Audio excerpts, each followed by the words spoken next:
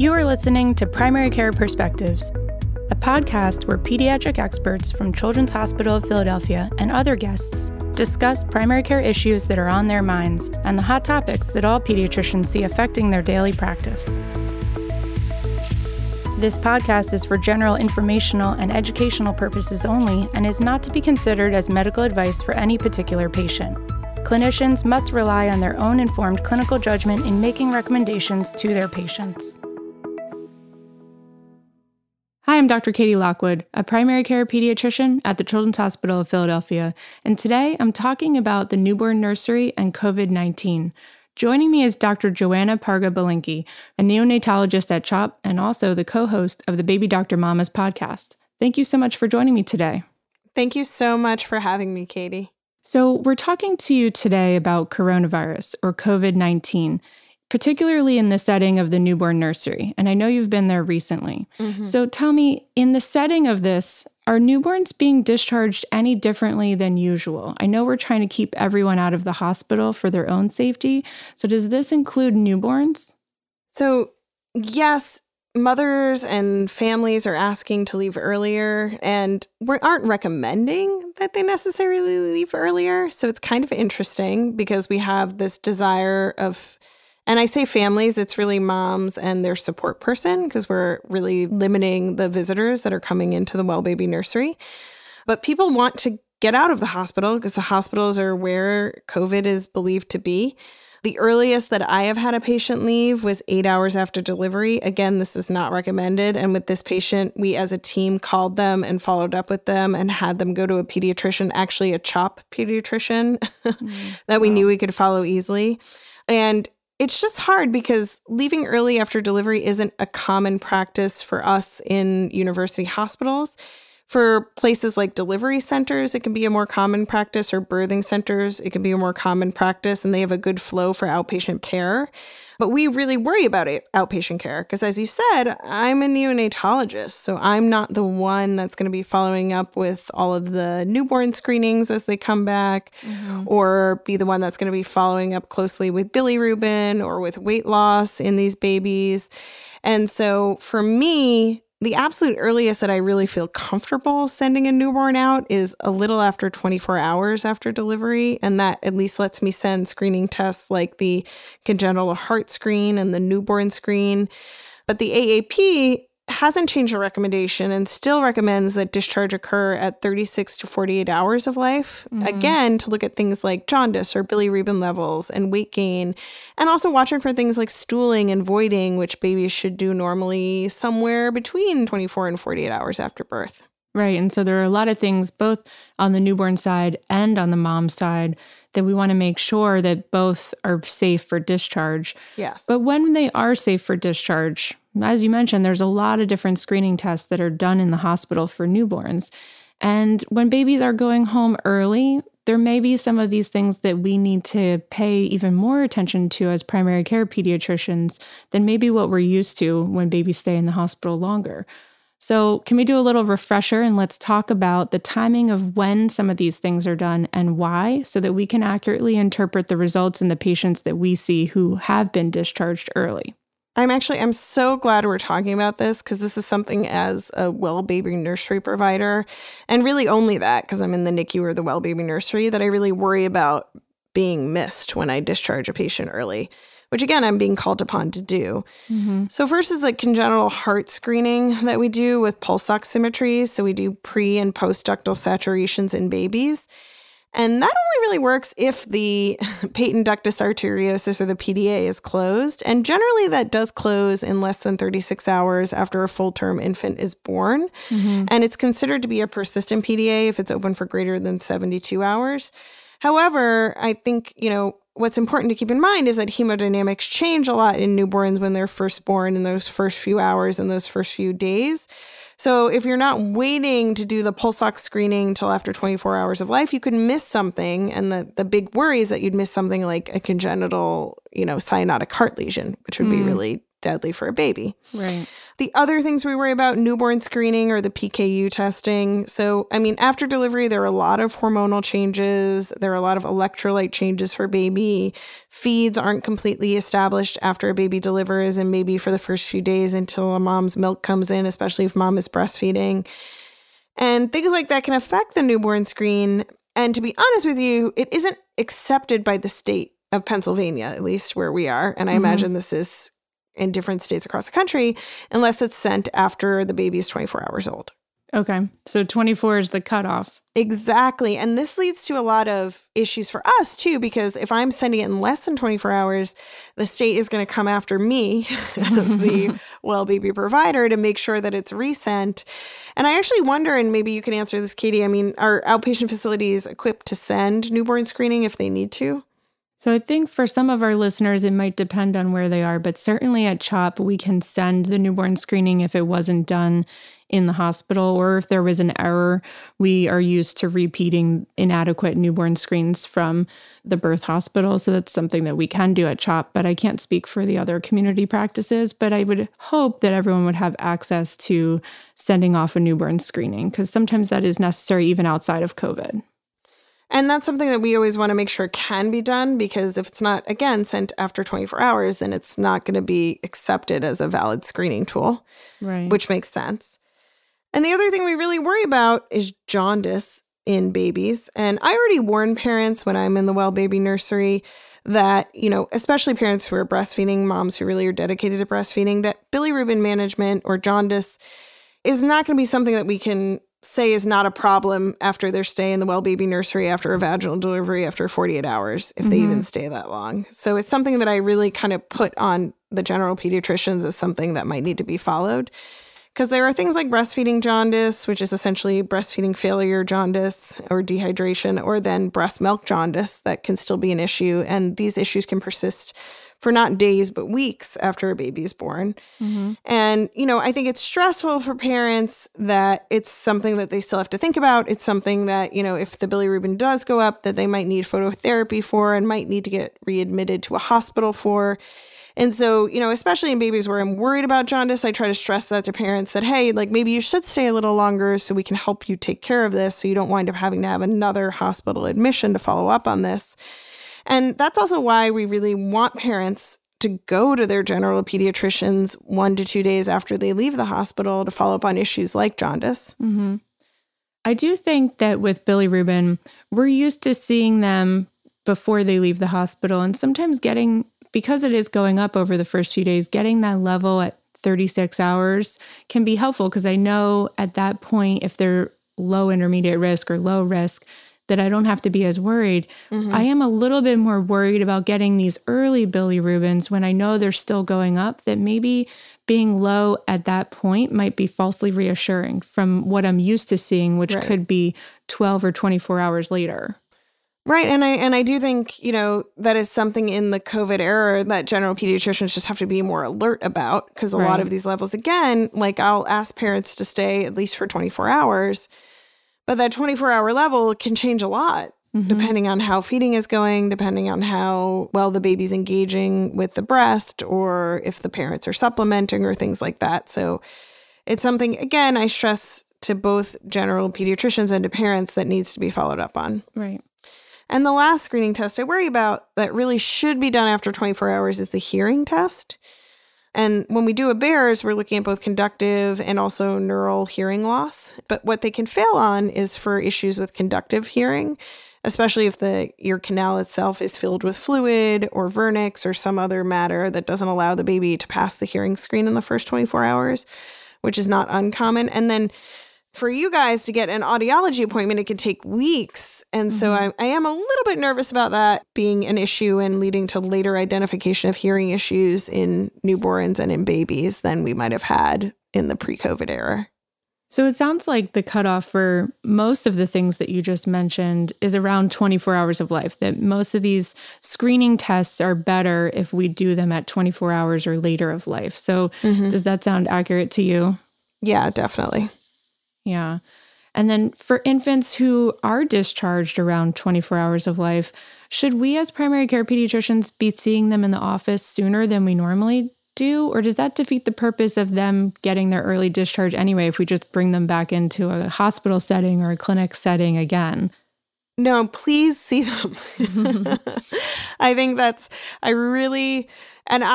I'm telling this to families too. I say, when you leave here, I'm just your doctor for this short amount of time that you're here, even if it's just as short as 24 hours. Mm-hmm. But really following up with the pediatrician, establishing that care is something that needs to be done for these babies.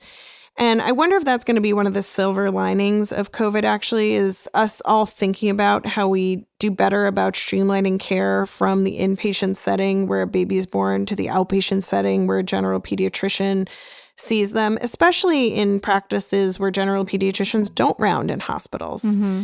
So I'm really hoping to get that message across that, we really want these babies to be seen and to be plugged into care.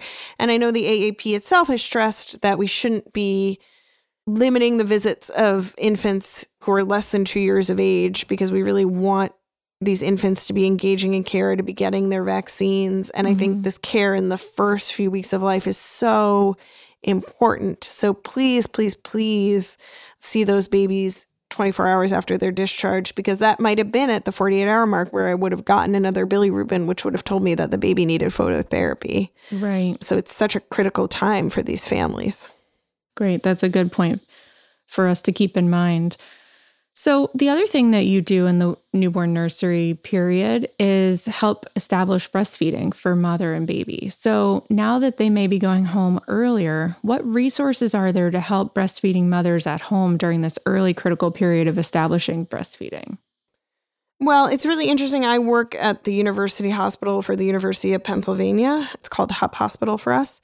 And they have a new program that's called Healing at Home, which is basically an app that interacts with families to try to prompt them to give them advice and information on things like breastfeeding and lactation. A lot of pediatricians' offices are now doing a lot of telemedicine. And so they're engaging their lactation consultants through telemedicine too, to be calling into families and to be helping them troubleshoot problems that they might have with breastfeeding. That's great. And I know that you, Katie, had some resources as well for breastfeeding moms at home, because those are two that I can think of off the bat. Yeah, and we know that the Department of Health in Philadelphia is also offering some breastfeeding lactation counseling that can be done, again, via mobile services. So telemedicine type things, apps.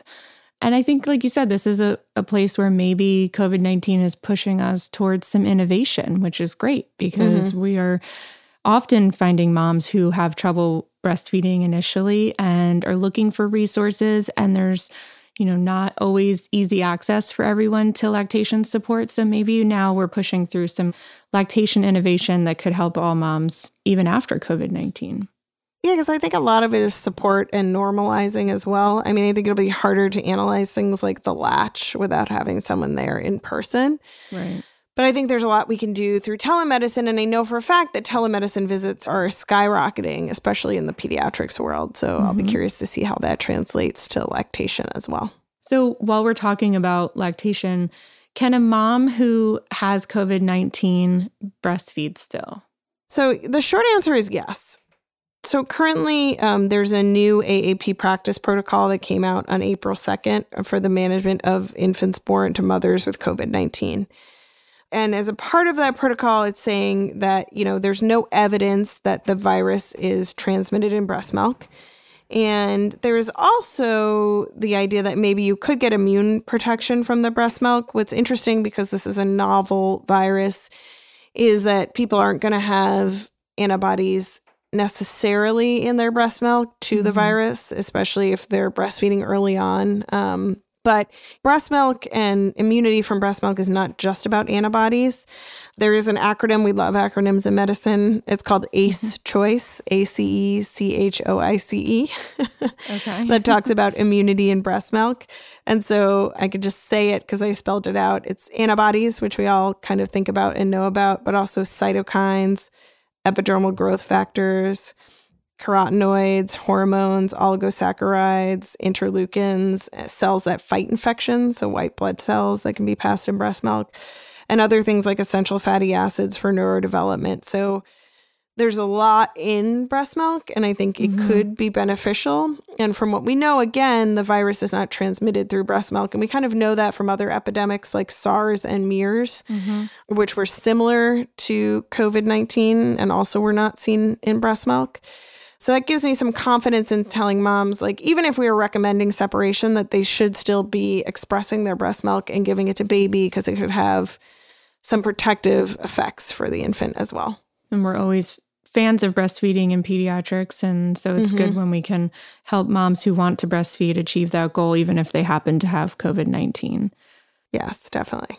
So in the newborn nursery, if you have an infant who's born to a COVID-19 positive mom, should you or are you testing the infant as well? So we are, and I think it'll be really interesting. I mean, I have the luxury of working at a large university hospital where actually, so guidelines about COVID-19 change in hospitals, I would say almost daily. Right. And currently, starting on April 13th, our hospital has begun testing all mothers who are coming into labor and delivery for COVID-19.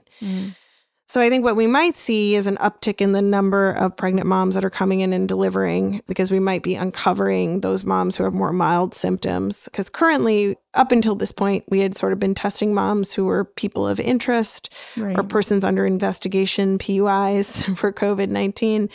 And also people who are very symptomatic. But now we're going to be testing everyone. And I think that's going to also lead to a lot more testing of baby. And the current AAP recommendations are to test babies at 24 hours of life and then to test them again at 48 hours of life. And to wait for 2 negative tests to say that the baby does not have the infection. And a lot of the recommendation for doing this double testing and testing for 2 negatives is still that we don't know a lot about the virus, and we don't know when infants will have true viral colonization if there is vertical transmission. So we are recommending at least 2 tests in every baby that's born to a COVID positive mom. So that's a good thing for us to keep in mind if this baby happens to be one of those early discharged babies, right? So if the first test maybe was done with you in the nursery, we still should be doing that second test at 48 hours. And it does bring up a lot of issues is, are people in community practices going to have access to this kind of testing? And my hope is that we're going to have more widespread testing to be able to still monitor these babies very closely. But yes, it's something that if the discharge happens in less than 48 hours, might fall on a general pediatrician. So a lot of our pediatricians in the community also cover well baby nurseries and attend deliveries. So in the setting of COVID-19, with all of the new information that's coming at us all the time, what resources do you recommend for providers to stay up to date as it relates to newborn care? Yeah, well, the AAP, in conjunction with the American Heart Association, has released new guidelines for first responders. So for people who are going to be either going to resuscitations of newborns or who are going to be performing any cardiopulmonary resuscitation, to think about taking extra precautions in the COVID-19 era for practitioners. It is hard because things are changing daily. And I mentioned the AAP and AHA recommendations. There's also new AAP guidelines that, again, came out on April 2nd that talk specifically about newborns and mothers and that relationship and how we're going to be recommending separation. So that's still a discussion with family, but recommending separation if the mom is COVID positive. I think that separation is easier to achieve when mom is actually very sick from the virus as opposed to when mom has a milder case. There is, for physicians, there is a COVID-19 pediatricians Facebook group, which I found really interesting to follow and to see the conversations happening on there. And then specifically for neonatal care, there's something called NeoClear, which stands for Neonatal COVID-19 Literature Evaluated and Aggregated in Real Time. And it's done by a group of neonatologists from the University of Colorado in Denver. So there's so much information. New information is coming out daily, and it's important to find different sources to keep track of this because it might mean that guidelines for care are also changing day to day. And staying up to date with your local hospital's guidelines and practices as well, because as you mentioned, some of these things and policies and procedures will be hospital specific, and people should be aware of what's happening at their delivery hospital so that they can be following their local protocols as things are very regional. Definitely. Well, thank you so much for teaching us more about COVID-19 in the setting of the newborn nursery. We appreciate all you're doing for the babies at HUP and for everyone at CHOP when you're back there too. And thanks for chatting with us today. Thank you. Again, it was such a pleasure to be on. And, if there's any other questions, Katie, please let me know. This is a topic I feel passionate about as we get evolving information on it. And we will make sure that everyone knows also to check out some of your episodes on COVID-19 on the Baby Doctor Mamas podcast. Thank you so much, Katie. Thanks. Thank you for listening to this episode of Primary Care Perspectives. You can download and subscribe to future episodes on iTunes or visit chop.edu/PCP podcast for a listing of all episodes. I look forward to our next chat.